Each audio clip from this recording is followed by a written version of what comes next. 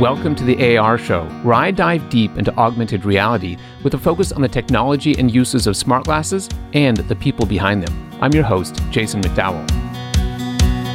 Today's conversation is with Casper Tiquier. Casper is the co-founder and CEO of Zappar, an AR platform and creative studio on a mission to democratize AR and MR.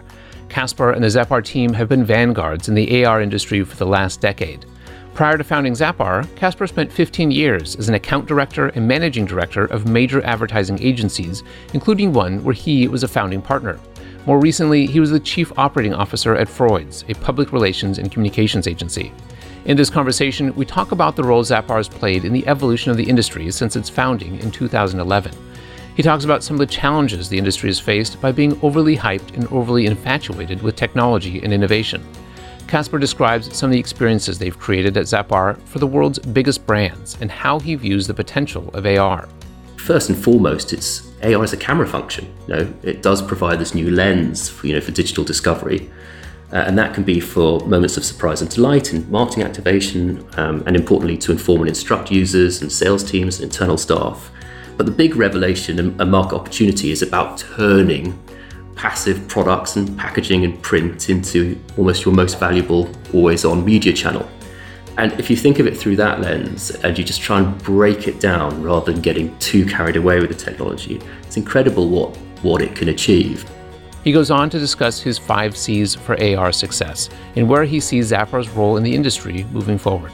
As a reminder, you can find the show notes for this and other episodes at our website, thearshow.com. Let's dive in. Casper, what happened on your flight from London to Hong Kong?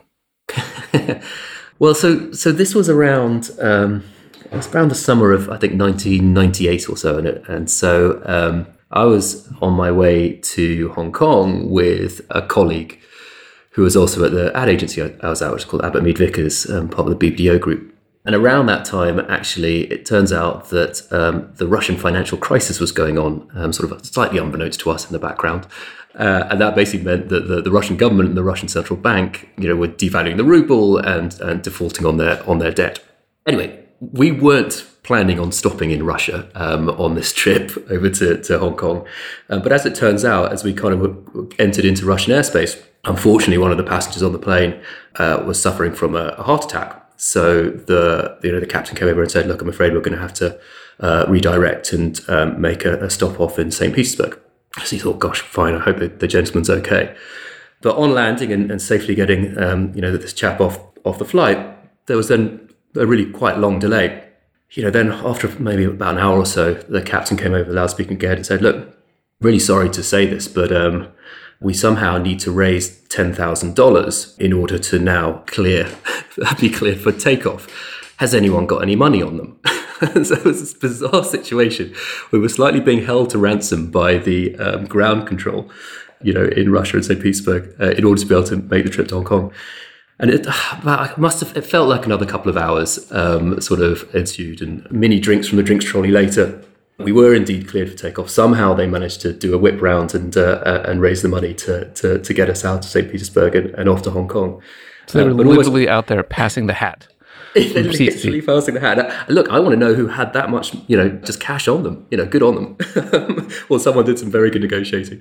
So we then sort of made the next leg off to Hong Kong, and I just really clearly remember as we got off the plane, and as we landed again, the captain came on and said, "Look, thank you so much, everyone, for your patience. Obviously that was very unexpected, and as a token of a goodwill gesture for everyone, please accept this reward as you leave the plane." And we're like, "Oh, that's great. Maybe we'll get some air miles or some on the trip or whatever." And instead, what we got was a small figurine of the plane that we had all been on, which seemed like a very strange memento to receive, kind of having arrived. But I think the interesting thing for me about that story is that I remember a really fantastic boss that I had back at the time had always said of the recruitment process, and when you hire new talent is, one of the key criteria is would you like to sit next to that person on a long haul flight, and if the answer is yes, then that's a good start. And I think that was very true of that trip. I was going over with actually my boss at the time, and actually, we, despite all the delays, we didn't end up killing each other over that period. And actually had a great time. So yes, that hasn't happened before or since, luckily.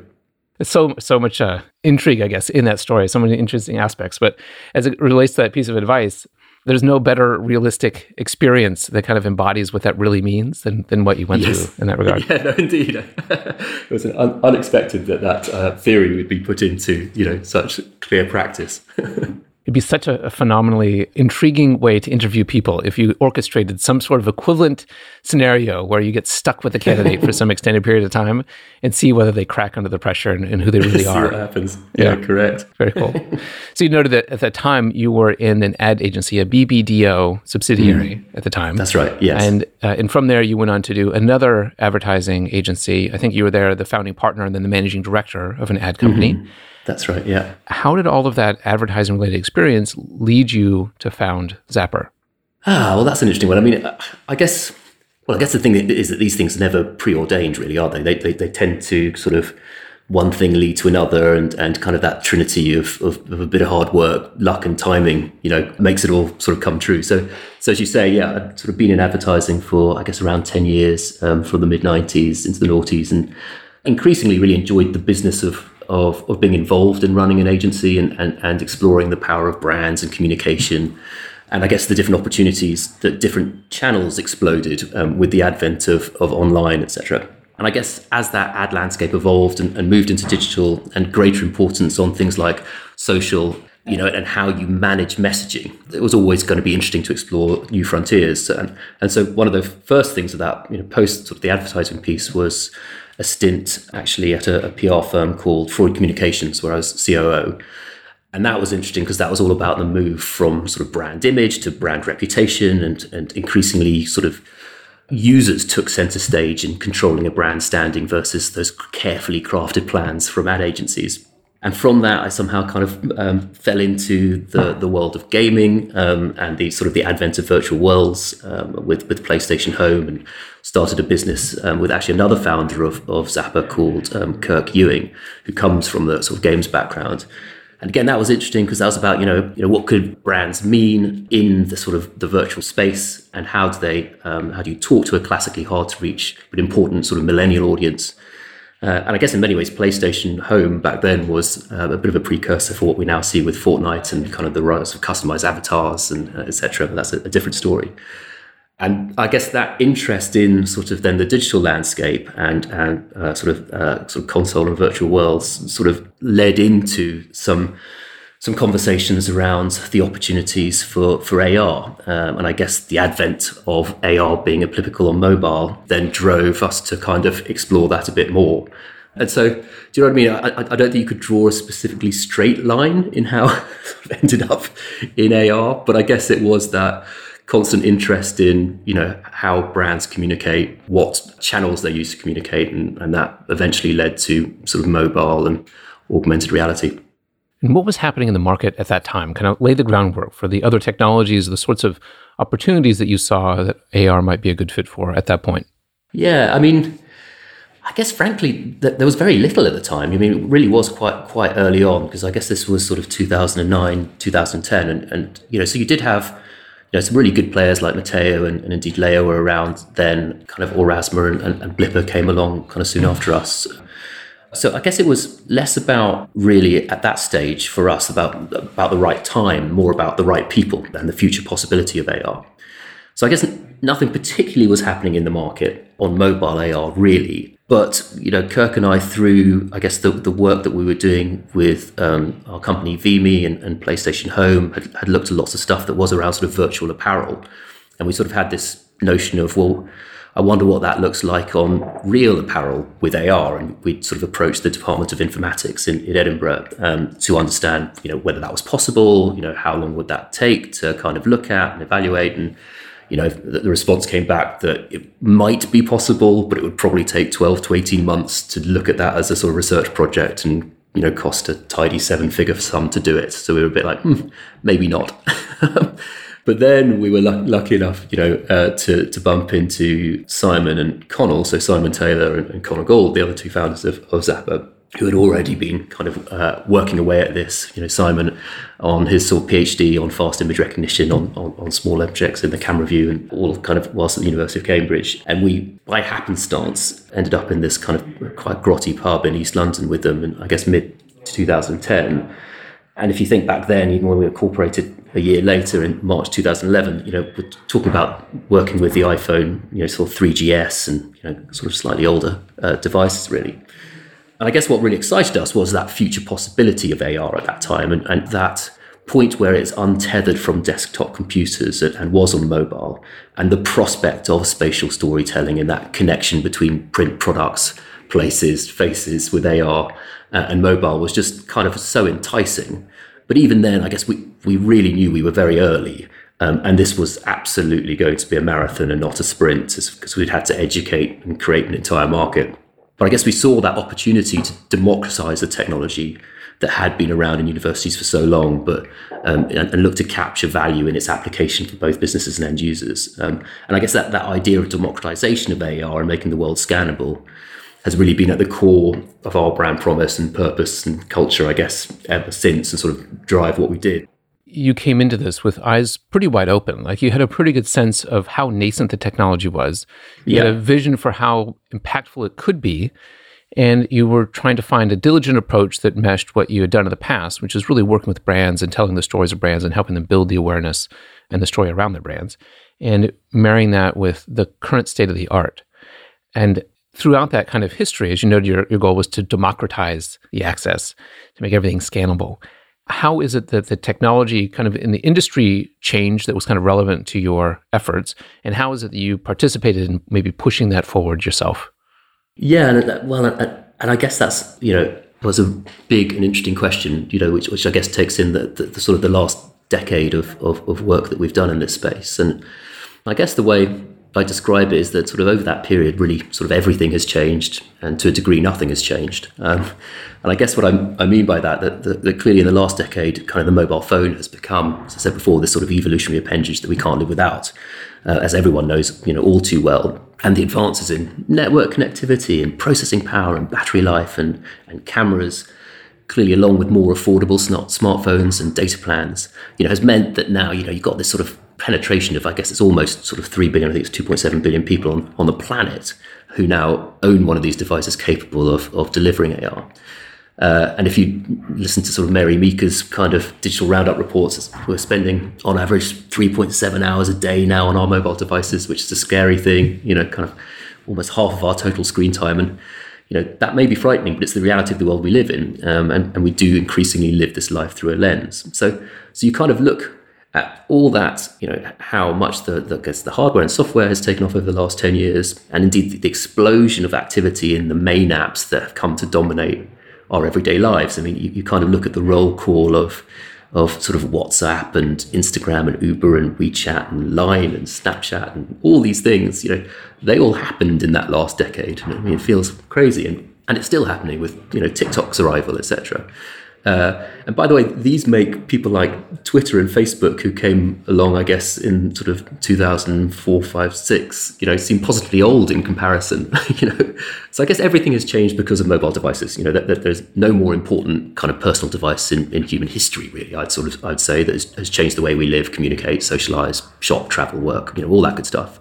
But then when it comes to AR, VR, and MR, there have been some pretty big announcements and pronouncements, from Google and Apple and Magic Leap and others, and some incredible and sort of fanciful figures about the size of the market that you get from people like, I guess, Gartner and Forrester, et cetera, over the last decade as well. And I guess what we're seeing is that we've seen a lot of companies that have come and gone through either sort of acquisition or administration in that period, in the space that we're in, seen the hype curve and sort of clickbait of XR, almost be its own worst enemy in keeping users and businesses in this constant state of confusion about what spatial computing can do and what it is and on what devices, and creating then that usual sort of cycle of slightly over-promising and under-delivering.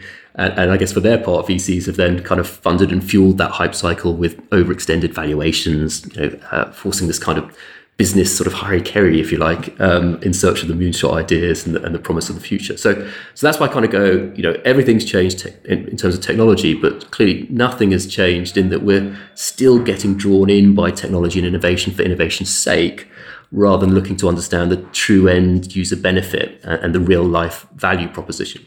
So I guess that's why I come back to that thing of talking about it as being a marathon and not a sprint. I guess our mission from day one has been, this idea of democratization for the mass market and capturing value with this facilitating technology for brands and businesses and end users.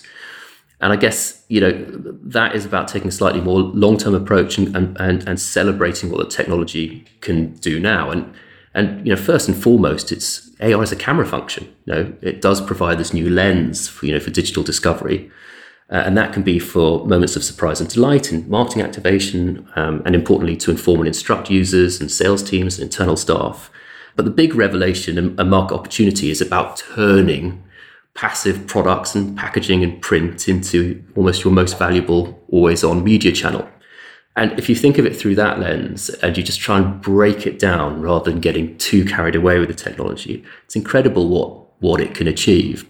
Yeah, it's been fun to watch over the last several iterations of the smartphone across both Google and Apple and others, that the camera and the camera experience has been such a primary focus of innovation, even independent of AR. Just how do we make that camera experience better, in better lenses, better software to modify those pictures for whatever the utility might be. But also there's certainly an element of incorporating some understanding of the space, the 3D space that's behind the camera, also that's kind of bubbling into that, right? We have the facial recognition on some of these front-facing cameras that throw out a little field of IR to kind of help map the structure of your face. And there's anticipation we'll have more of that sort of 3D capture capability on the backside of the phones here, maybe another iteration or two.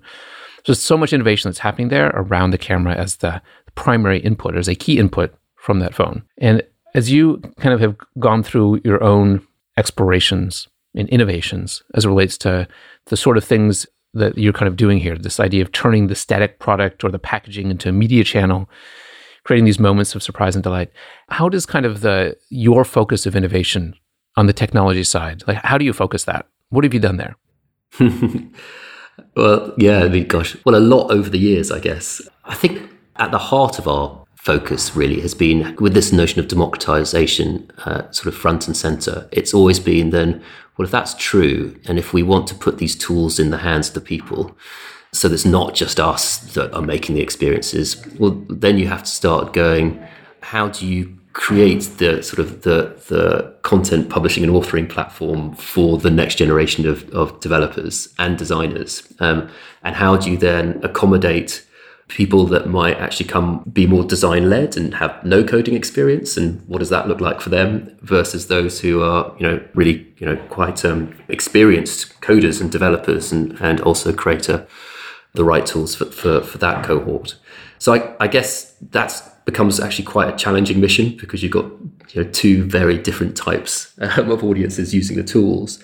And also, how do we ensure that we can allow people to create content well and once, but publish, to many, certainly across iOS and Android. And, when you have, great new underlying technology like ARKit and Core, how do we actually, incorporate those things, but again, sort of deliver a seamless experience to create content that then can work with these different systems and sort of fill in the gaps, if you like. And so I guess our focus has always been around that sort of that roadmap of, well, what are the right sort of scanning and detection algorithms that are required across code tracking and image tracking and face tracking and world tracking, etc. And how do we build a tool on top of that can allow for all those things, with a CMS and an analytics platform that you can then see in real time. And so there are lots of, I guess, layers to that AR onion and ecosystem. So we've always tried to go, well, how do we try and deliver that within what devices are capable of, and now, with the advent of mobile web AR, what browsers are capable of too, to make that experience as good as it can be for any designers and developers who want to build AR content. Yeah, making it easy, trying to solve that friction point. Yeah, but you're right, and it is broad and it is challenging because of the amount of devices and the sort of, kind of different cameras and all that good stuff. It's certainly, not an easy challenge. And maybe, some might say that sounds unfocused. Why didn't we just focus on kind of, face tracking and, creating nice face filters, etc. And I guess it was because the long-term ambition has always been a bit broader, and actually the context and the types of content that you might want to make as a single organization could be incredibly broad, whether that is for marketing, consumer marketing use cases, or enterprise use cases, or, learning and development use cases. They require very different types of experience, but you still would like to be handy to have one tool that could kind of do it all. Yeah. Didn't you guys make a Zapbox, which is like this product that was similar to Google Cardboard for AR? We did indeed. Yeah. What was the goal there, and what did you learn from that one? That's right. Yeah.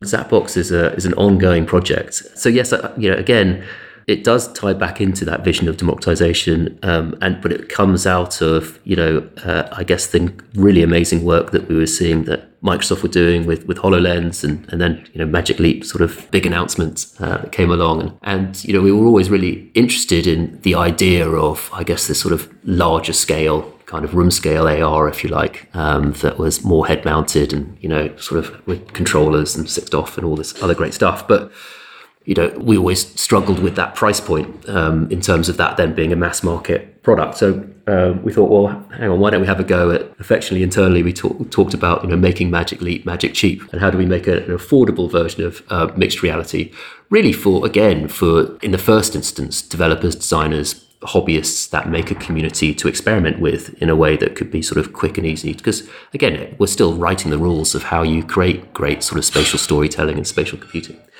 So we did a Kickstarter, and Zapbox effectively is a sort of re-engineered Google Cardboard, but with the front scooped out so we can access the other camera. It then comes with a wide-angle lens that we sourced that then gives us a bigger field of vision that you can place over the camera view. 2 cardboard controllers that also have a sort of secondary input that you can use, and again, track in the camera view. Largely because this was both before ARKit and ARCore, and because we need a different tracking solution with a fisheye lens over the camera, we created these things called point codes, which allowed us to then map a space, be it a table or a floor or a wall, and create these sort of larger than life experiences, and all for $30. And so, yeah, we had a Kickstarter which was sort of oversubscribed, which was great. And we made this, it was almost like a shoe-sized box, I guess, that it came in. That was Zapbox version 1. I have to say, that was a point, because none of us in the team here have ever made any real kind of hardware or sold a consumer product, frankly, that we had to make and manufacture. And I have a absolute newfound respect for any business that does that, because it is quite an exercise. And one of the things we learned is it's great that it's a $30 product, but actually at shoebox size, if you need to ship it, well, it's about the same again. So one of the things that we did with version 2 was create, the IKEA version, the sort of flat pack version, exactly, that then was much easier and much more affordable to ship. Similar sort of software for it. And actually now, and this year, but without giving too much away, we're kind of completely reimagined Zapbox for version 3, which will sort of be coming out towards the end of this year. That is hopefully very much in that price point, but just imagine us kind of redesigning absolutely every aspect of it, which is super exciting. And we're kind of in that stage of speaking to sort of manufacturers about it at the moment. So yeah. Is the target audience there the creators, so that they can better imagine, visualize, and iterate on AR-related creations, or is it meant for the end users to be able to do the sort of discovery and have the experiences that you imagine? Well, it's definitely, I think, it's got developer community in mind. At the moment, that content is made again in ZapWorks, and ZapWorks Studio, our authoring tool. But there are some plans afoot to open that up a bit for developers in order to make content that might be using other tools that they currently use without giving too much away. And there is always been a very interesting opportunity within education, where there's a huge amount of kind of almost pent-up demand for that kind of equipment, but it needs to be at a price point that they can afford, which is challenging if you're talking about the only other real competitors on the market being Microsoft HoloLens and something like Magic Leap. So I guess we've tried to go, how do you create that mass market product that could fit in there. The other area that is very interesting for is actually conferences and events, because again, it is something that can visually show, say, large-scale equipment or create a level of interaction around new product showcases that can be done in an affordable and collapsible and easy-to-move manner. Yeah, that makes sense. And so as you engage with these brands themselves, what is it that they are looking to incorporate with regards to AR? What are they trying to accomplish? They turn to AR within the mix. They got a bunch of different options, a bunch of different channels to pursue. How does AR fit? I guess it's quite a broad range. I mean, I guess AR historically has been great for driving frequency. One of the things we know, from kind of neuroscience research that we've undertaken with partners is it's incredibly good at sort of active learning through doing and a high degree of visual attention and memory recall. So that sort of, it really ticks a frequency box. But with mobile web AR, for instance, that can also begin to help with reach because of its large sort of distribution just over the browser. But the reality is, the role of AR is different for different sectors and different opportunities. So in marketing, it's being used as part of, say, through the line campaigns to increase engagement for, say, work we've done with, say, Fanta in Europe. In retail, it's been used to support store promotions, whether that's here in the UK with people like Asda and Tesco's, or Walmart in the US, or Woolworths in Australia, whatever it might be. And indeed, a more enlightened approach has been taken by retailers like Tilly's in the US and 7-Eleven, where it's about reimagining what loyalty means and how you create a sort of 365, 24/7 camera strategy to increase taps, trips, and transactions, if you like, sort of downloads, store visits, and incremental sales throughout the year. But then if you move, say, to toys and games for Hasbro and their iPlay team, it's about bringing the world of physical play and digital together, and deepening play patterns and increasing collectability and sales.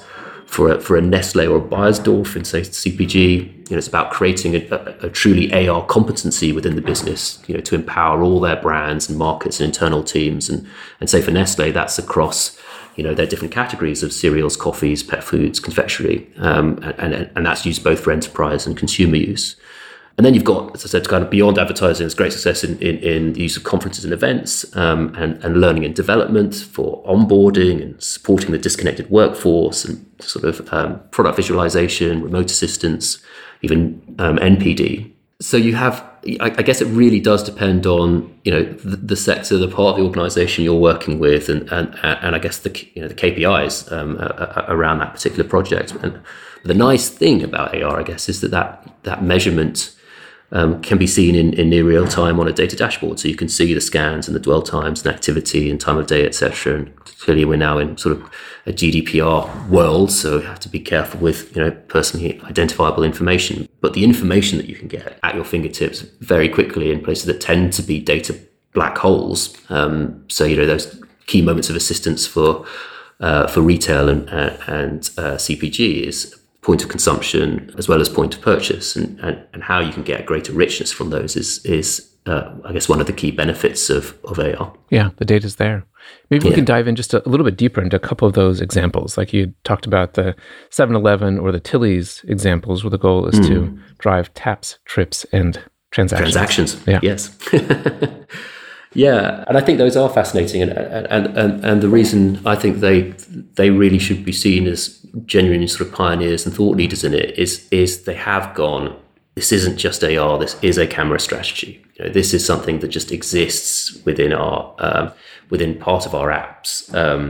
And again, even with the move to sort of branded web AR, that's not to say it's the death of native apps. I actually think so those kind of loyalty rewards apps, clearly have a role because they offer a lot of value and benefit to users, and native apps can be very performant in that way. And so I guess, 7-Eleven, there was a brilliant first meeting. I forget the name of one of their sort of senior team, but they had this wonderful approach, which was, we're not trying to make a minimum viable product, an MVP. We're trying to make a minimum delightful product to get going. And I think that sort of set the tone for everything from there, which was, we know we're on a journey. We know this isn't just about trying to get everything aced on day one. We are going to sort of crawl, walk, run through this. But as an organization, we're looking at this as being something that, can absolutely help get more rewards customers into the app, can get them engaging more often. If we can show to our franchisees that we can drive more visits from our users, then that's great for them. And we know that those 7 Rewards users, actually deliver greater lifetime value for the business. And so let's make sure that that's part of our program in terms of the seasonality of events that they do around tentpole activations for, so to say, movies that they support around the summertime, so Deadpool and Detective Pikachu, but also their fall football program and the work they do with the Dallas Cowboys, and in fact, Dak Prescott as a brand ambassador, and then their promotional partners, be those sort of Red Bull or Pepsi or Mondelez or whoever it might be, so that they can take advantage of the camera as part of those promotional campaigns to always deliver, valuable 7 Rewards points and other kind of coupons, etc. So make sure that that the behavior is understood, that the more you engage, the more reward points you get, that you can actually turn into tangible real world value in the items that you purchase. And I think that is absolutely a blueprint for how to think about AR more holistically within a business and try and break the cycle, which we've seen. We've seen some wonderful and amazing campaigns that many people have done in the industry, but where they are just one-off campaigns seems to be a missed opportunity in my view, because having actually taught a consumer group about this behavior of scanning and using AR, I think where the real benefit and certainly the amortization of that kind of cost comes is through continuing that relationship and understanding what's working well and, taking that on. Whereas if it's just all siloed activity, actually it doesn't necessarily sort of scale as well, I think. It makes a lot of sense, right? It makes a ton of sense to me that you'd start with the existing passionate users who are part of the loyalty program, who've already downloaded the app, and you leverage that existing behavior to drive even deeper, more immersive behavior, I guess, from those users, ultimately more trips and transactions. And then, as you noted, maybe web AR plays into building that initial awareness and drawing them, kind of leading them into that funnel. But the way that you're talking about how you are so integrated across all of the different touch points that this brand is already leveraging to kind of create the stories and to create the affinity within their user base or their customer base, how do you fit into that? Like, how does Zappar, is it you working with another ad agency? Do you go direct to that brand and work with them? How is the back-end providers of all of these are working effectively together? Well, I think it's to the credit of people like Tilly's and 7-Eleven and others. I mean, it sounds so maybe so corny, but it is reliant on there being that sort of, that key champion inside the business who sees the opportunity and can embrace it and bring the rest of the team along. I mean, in both of those cases, I guess it has been more our direct relationship with those brands. But then, where required, we're completely agnostic about who we work with, and they obviously retain some fantastic agencies as well. And we really, again, because we come at this as both a platform and having a creative consultancy, we don't really mind how we as an organization work with anyone. It's just about what makes the best result. But, Tilly's was certainly, there was a great guy at the top of it who just took it, just saw the opportunity and kind of ran with it. And, then hooked us up because, basically what happens in those situations is we have a very, very light SDK. So that needs to be integrated into those apps, depending on who the app developer is, will kind of help with that integration.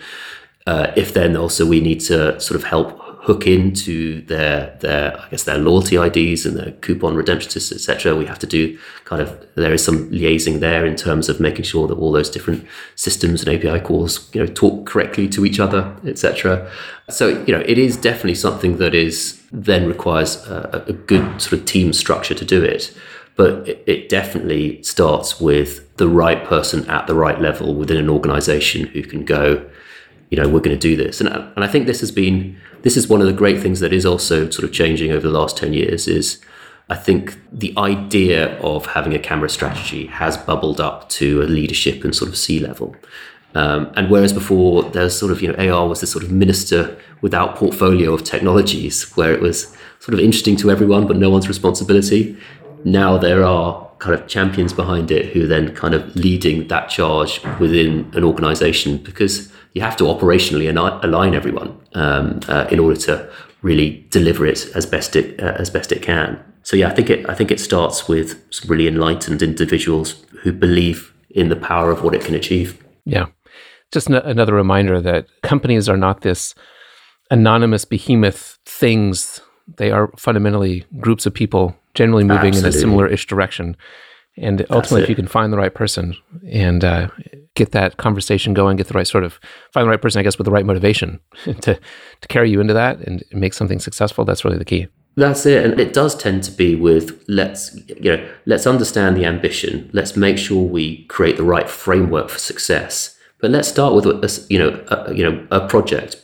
But going into that project knowing that you're setting it up for success and that you're already thinking about the next projects and just wanting to take the learnings forward. Because, as always, nothing's perfect. There's always ways that things can be improved, and there's always lessons, and different organizations work different ways. And, there are a lot of moving parts to making AR work really well. I mean, we often talk, in fact, have latterly talked about this idea of the 3 C's for success for AR. I've actually now revised that recently to now make it 5 C's, actually with branded web AR come through. So it used to be all about the context, the call to action, and the content. None of those, you should notice, have anything to do with the technology itself per se. And the context is really about, who is that target audience? What device do they have? And what is happening in that moment that we're asking them to point their device at something in order to participate in this experience? Now, we've added a step before call to action now, which is also control. Controlling that context is so important to get the best user experience. And that's about understanding what's going on with the environment and the lighting and the sound and the thing that people are pointing their phone at. If it's not a location, if it's on a bottle, how curved is it? If it's on a magazine, how shiny is it? All these things have a bearing on how good that first experience is going to be. So sort of controlling that environment is important, or at least understanding how you can control it. And the call to action, clearly, if you don't tell people super clearly what it is they're meant to do and what they're going to get for bothering, your numbers are going to suffer, because most people aren't familiar with this stuff, and you do need to walk them through it really clearly. And what we've discovered is if you put that call to action any distance away from the thing that you're asking them to scan, your numbers will suffer as well. So that is to say, putting it on a piece of point of sale when you're asking people to scan a product, that distance alone will already have a negative impact on the amount of engagements you're going to get. Then you have the content. Clearly, it sounds so obvious, but unless the content is really valuable to users, or something, isn't something they could have just got if they went to YouTube, for instance, then why have you taken them through that journey? And then the last kind of C that we've added is communication, which is great. You've done all that, but if you have got other channels that you own through social and PR, etc., then talk about it. Help people understand that this new, kind of AR superpower exists, and help them understand how to do it, because people are, most people are this is their first time on this journey. And so that framework becomes just super important for thinking about and executing well. And again, it's not about the technology. It is all about, the group of people that can mean that this works. And when you're doing that globally, or you're doing it at a mass market level, a lot of that is dependent on people, whether that's actually putting up the retail sort of point of sale, or it is kind of, making sure that the way the call to action works and all the print is done properly. These are all important things that require a lot of different people within the team. That's great. So you got context, control, call to action, content, and communication. Those are your 5 C's. That's it. Yeah, very cool. Maybe you can take a bit of a broader perspective. And as we maybe look ahead over the next 3 to 5 years, what do you think from a technology perspective? What are the AR technologies that are going to be most important to kind of solve the sorts of problems you're solving today? Yeah, that's interesting. It's always hard, the future gazing thing. I think partly because, and I have to really hold my hand up here, is that, I am not the CTO and, R&D officer and, kind of futurist in our business. So I can talk broadly to this, but I don't profess to be an expert. But we can clearly see that, there are some things that are interesting that are on the horizon. There's been much talk about 5G. As I sit here in our office in London, I still struggle to get a 4G connection and make a phone call with people. So I still have certain reservations about how great 5G will be. But let's believe that everything that is written in the well-crafted releases is all true. Clearly, that performance it was going to really, really help with kind of how AR can be delivered without any friction and with the best possible user experience.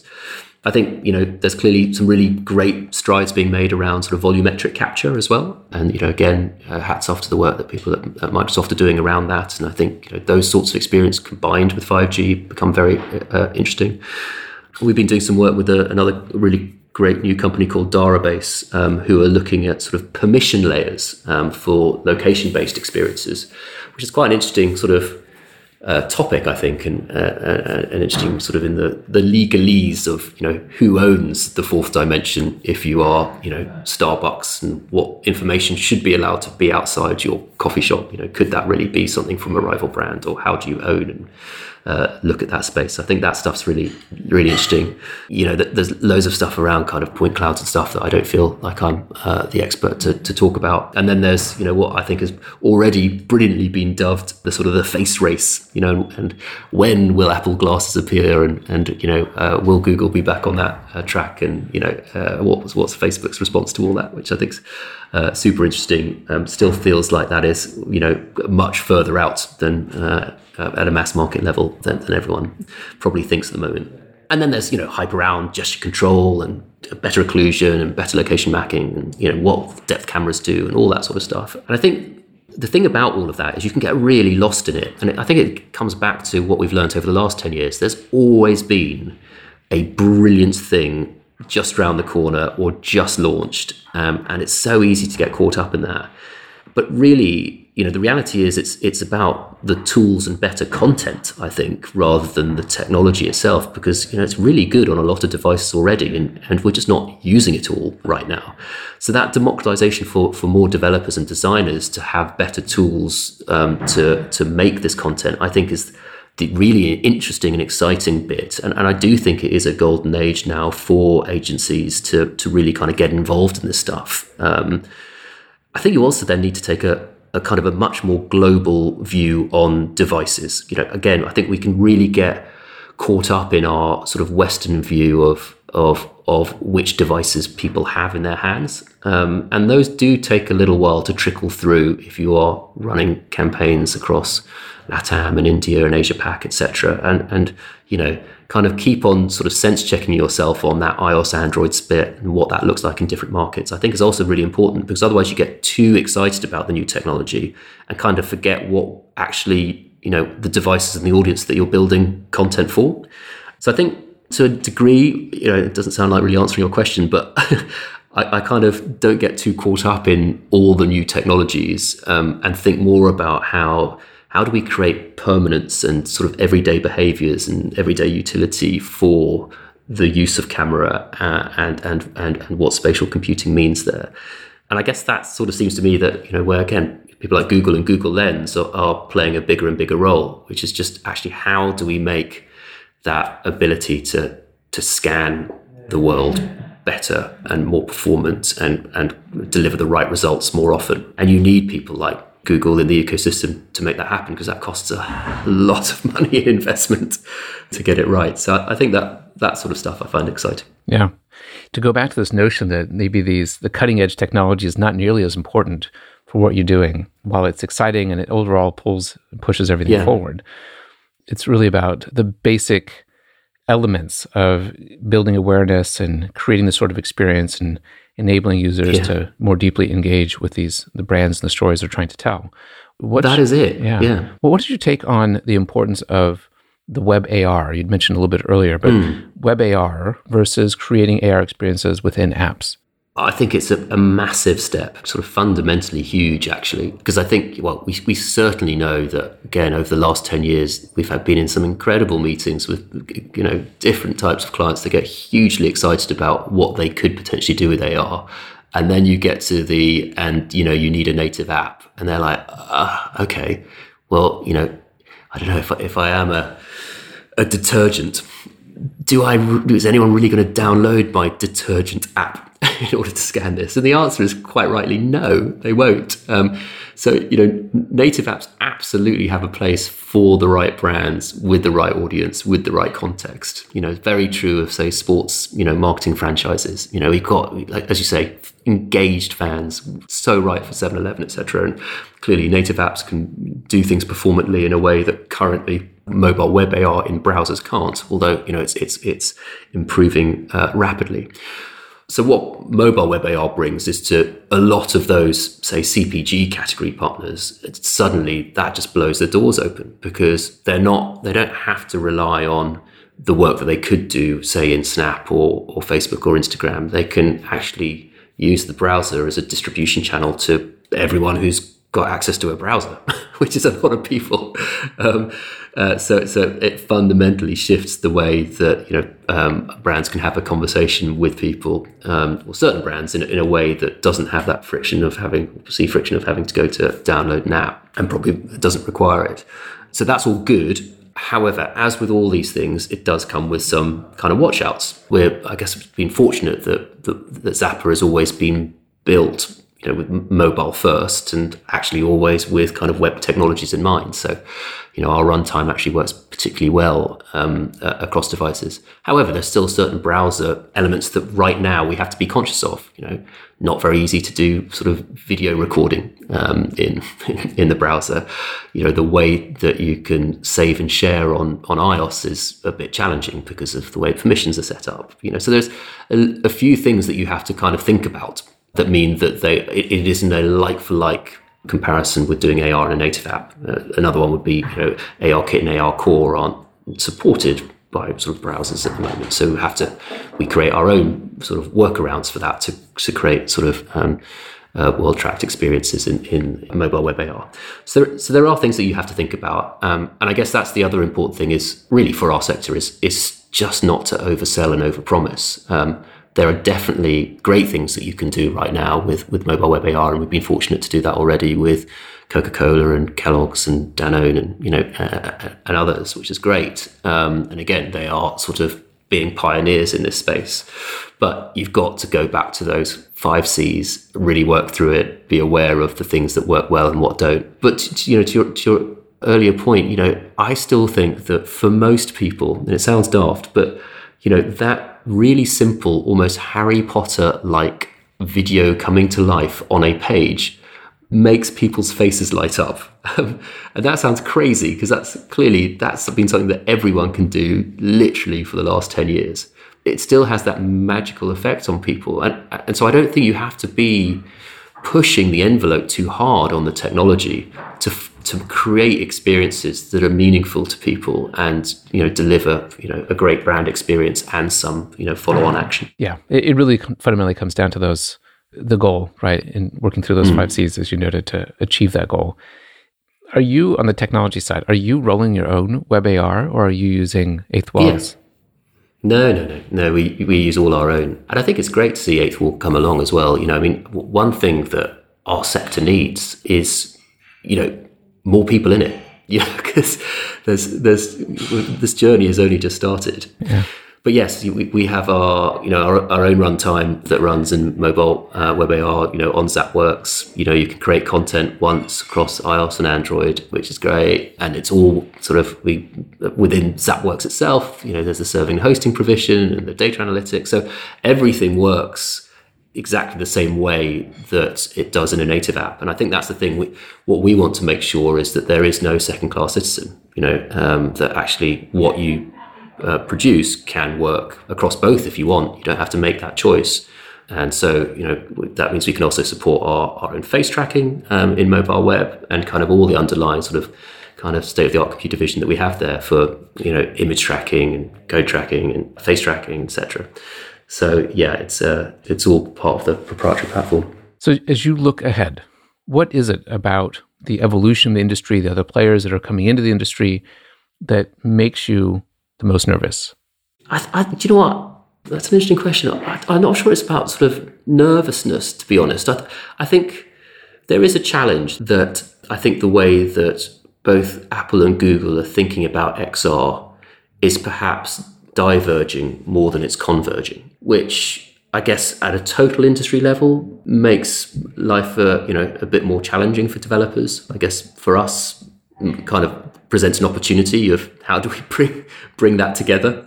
So I think that there's always, I think, a risk for any new sector in technology with such big behemoths like Google and Facebook and Snap and Apple, that to see what they may or may not do in the future and what permissions they may grant.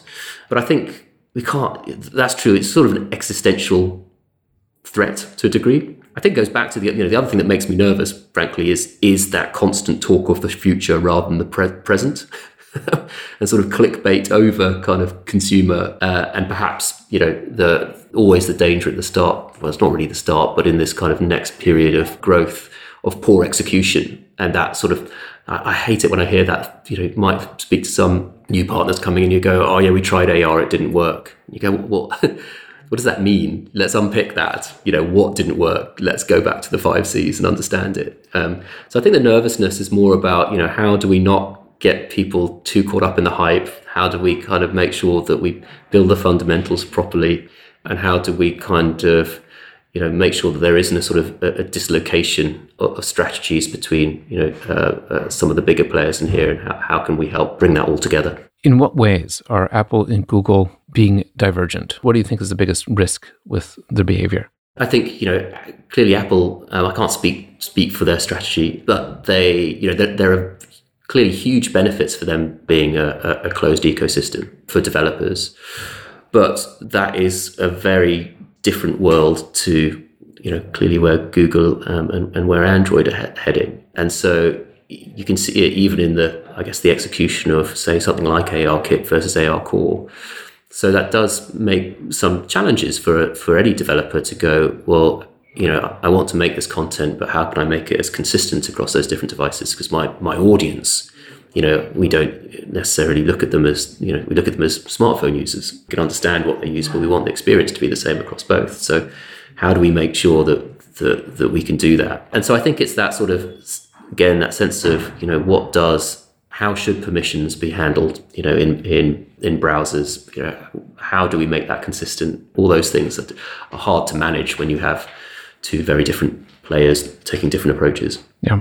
Maybe we can take a step back for a moment, explore the entrepreneurial journey that you've had with Zappar. As you noted, you started very early days from a technology perspective. It was very early days from a market understanding perspective. You spent a bunch of time educating, and you knew going in that it was going to be much more of a marathon.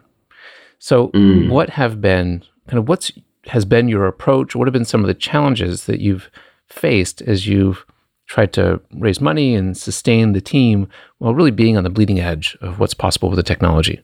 I wouldn't be saying anything particularly revelatory to say that, raising money is a pretty huge time sink, and balancing that whilst also growing the business is challenging. And I think one of the things you also have to develop an acute sort of understanding of is the real intent behind questions that you get from would-be investors, and sort of attuning your ear to listen in a specific way.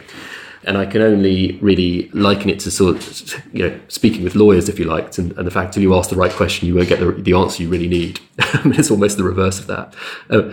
So we were pretty fortunate actually to have a great first investor come in, a firm called Coot Capital, and they helped us with our sort of Series A, and they were invaluable. And we were then even more fortunate to have the right mix of both institutional and strategic investors who believed in our long-term vision and, weren't necessarily looking for a quick return. And I think because we've always taken an approach of capital efficiency in our business, and we wanted to make sure that our project work could help fund our investment in platform and people, and that it was important for us to remain cash positive and prove the business case for AR from day one, that has required a sort of a more patient and considered approach, maybe, than raising tons of money and making a big noise with kind of crazy valuations and piling on debt. So I guess the challenge is the sort of crazy expectations in the market, and indeed also some of the salaries and packages being offered, by some of the bigger companies, and how then, do you get the right team in place, and how do you raise money but do it in a way that, isn't gonna, that makes a viable business. So the challenge has always been, how do you attract great people? And you have to do that in a way with people who kind of believe in the purpose and our product and our mission, because, I'm not going to pretend that we can be the highest payers versus other people out there. So that's not easy. And we don't always get it right. And we've certainly learned lots along the way. But I guess as many things in life, you learn more from the difficult times than necessarily the good times. And it's so much about team. I mean, it's so little about me. This is all about, being so fortunate to have, when we started, have these 4 founders, all who had very different skill sets and all who, always come together and can have the difficult conversations and, I guess, look to each other's different areas of expertise to make the right decisions. But it's tough, It's definitely. I think anyone will say it, or anyone who does say it's easy, I'd love to hear their view on it, because it's a constant sort of learning curve, really. Isn't that the truth? Let's wrap up with a few enlightening round questions. Okay. What commonly held belief about spatial computing do you disagree with? Well, every analyst report I see about the sort of the telephone numbers that it's going to generate in the next 5 years, I would say. AI is clearly going to grow for sure, but putting overhyped expectations around it probably serves no one. Would probably be how I'd answer that. Yeah, there's some very ambitious numbers being projected that are always just around the corner. I still think we have a ways to go there. Besides the one you're building, what tool or service do you wish existed in the AR market? The tool that made people think about AR at the start of the planning process and not the end. I'd say the tool that blocks RFPs, that would be a cool tool. Yeah. I genuinely don't believe that those sorts of processes are in the best interests of clients or service providers. AR genuinely requires a conversation. So I think, I know those are clearly made up tools, but I think that's the most important thing. I wish a different start point existed, which wasn't, we'd like to do AR, and was more, we'd like to understand our camera strategy and what the camera can mean for our business and for our users. Yeah. Do you find then that the vast majority of the opportunities that you're responding to are really coming at it from technology first approach as opposed to a learning or a experience first approach? Yeah, I think that's right. I think it's, it certainly has been through a period, at the start, and again, another thing I've probably said too often, but, when we started, it was a lot about educating people about what AR is, and increasingly it's about educating people about what AR isn't, because there's just so much confusion in the market. And so I think you're right. It's what are we actually trying to achieve? Almost classic marketing 101 and sort of business 101, isn't it? Is what is the result that we want?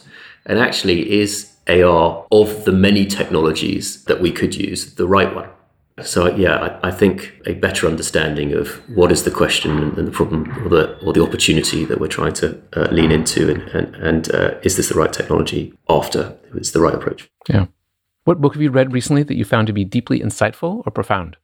I read American Dirt last week on a flight over to the US. It was brilliant because when I got off the plane, this great lady behind me went, "Oh, I just saw that you were reading that book. Oh, it's got loads of controversy. It's just been taken off Oprah's book tour," which I didn't know. I hadn't really understood at that point. And I guess it's it's a book about the plight of migrants, I guess, entering the US and the stories from the real lives of those people. I say real, it's fiction. But I thought it was, I forget the name of the author, which is terrible, but I thought it was brilliantly well written and just kind of did make you think differently about the people involved in that, not just the statistics. Yeah, I love stories like that. Propels you to think differently after having finished read it. That's always a great book. Definitely one that sticks with you for sure. Yeah. If you could sit down and have coffee with your 25-year-old self, what advice would you share with 25-year-old Casper? Well, I should say that I was 46 yesterday, so we're going back a bit now. Probably, firstly, I'd say don't drink as much coffee as I do, because it definitely will make you skittish. I'd say apologies, you're about to lose all your hair, because I think I did around that point in time. I think I'd definitely say business is all about people. Find people you admire and trust with skill sets that you don't possess, and do business with them. Find a great lawyer and accountant. It's hard to start a business without them. And probably remember to spend more time with your family, actually. Certainly the one thing about if you're going to go and start your own business is it is a they are as much part of that as you are. So, try and get that balance right. Oh, and I'd probably say, if we're talking, 25-year-old self or whatever that is, 20 odd years ago, I'd probably say quickly go and invest in Apple, Microsoft, and Amazon, and then just keep that stock for the next 20 years because you will be very happy at the end. Be very happy at the end. Would you still be motivated to go and start the company? Even more motivated, maybe. Yeah, I think so. Yeah, look, it's an absolute pleasure to be able to do any job where you get up in the morning and you're excited about going to work. And I, for 99% of the world's population, I don't think they necessarily have that. So I don't ever, underestimate the incredible privilege that we have in doing these things. And clearly we all have bad days and, bad meetings and, things go wrong. But in the general scheme of things, you've got to put it all into perspective, don't you? Yeah. Any closing thoughts you'd like to share? Not really. I think to wrap it up, I would definitely say I'm excited about getting to a stage where we think camera, not AR, where we think about always on, not just campaigns, where it's not just about external communication, but internal and used for L&D. I absolutely, fundamentally believe that connected packaging is something that is going to happen and we're going to see more of, because why wouldn't you use your passive print as a digital portal? And I'd say, build the competency in your business now, crawl, walk, run. I don't think this is something that is going to go away. And I do think there is a benefit to understanding it better and learning over time. Yeah, it's going to be here with us for a long time. We're still at the very, very, very early stages. Yeah. Where can people go to learn more about you and your efforts there at Zappar? What a wonderful question. Well, there's obviously our website. There's Zappar.com will sort of house a lot of the information. There's also Zap.works for ZapWorks, our content authoring and publishing tool. Where anyone can start a free trial. Oh, do you know what? Email me. That's the other one. So Caspar with an A at Zappar.com. Brilliant, Caspar. Thanks so much for this conversation. Not at all. It's been a pleasure. Thank you. Before you go, I want to tell you about the next episode. In it, I speak with Avi Bar-Zeev. Avi has been a pioneer, architect, and advisor in spatial computing for nearly 30 years, both behind the scenes at the world's largest tech companies and in the industry at large. He has been instrumental in the early stages of development for Microsoft's HoloLens, Amazon's Echo Frames, and whatever it is that Apple is developing. In this conversation, Avi shares stories from his early career, including the work he did in the 1990s for Disney on Aladdin's Magic Carpet VR ride. We talk about the origins of the HoloLens, his work at Amazon, and his perspective on Apple and a few of the other major players focused on AR. He shares why he is enthusiastic about AR glasses, where he wants the industry to invest, and some of the potential hazards in front of us. This is an excellent conversation that I think you'll really enjoy. Please subscribe to the podcast so you don't miss this or other great episodes. Until next time.